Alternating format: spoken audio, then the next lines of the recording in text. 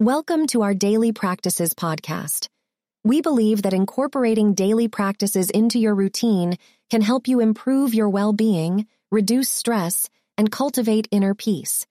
Each episode will explore a different topic and provide you with 10 practical tips and guidance on how to incorporate daily practices into your life.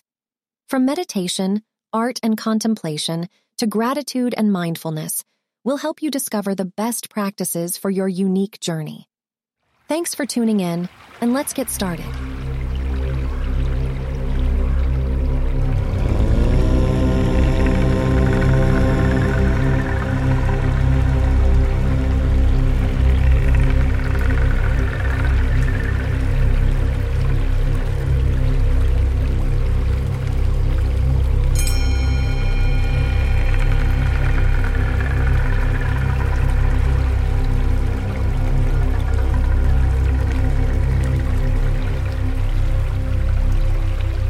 Welcome to our Daily Practices podcast, produced by the Dream Podcast Studio.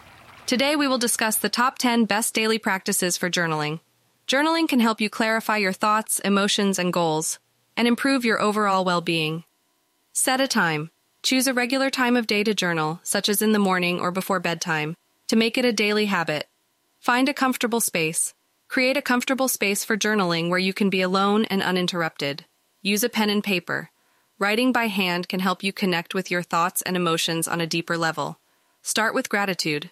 Begin your journaling with a few moments of gratitude, reflecting on the blessings in your life.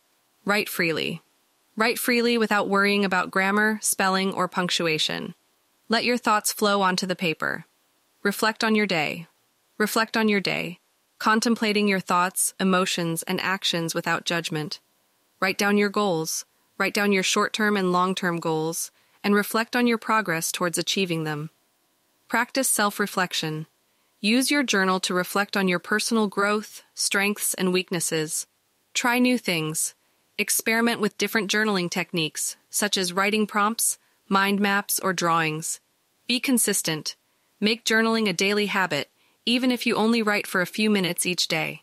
Incorporating these 10 daily practices into your journaling routine can help you clarify your thoughts, emotions, and goals, and improve your overall well-being. Remember to be patient and compassionate with yourself as you explore the benefits of journaling.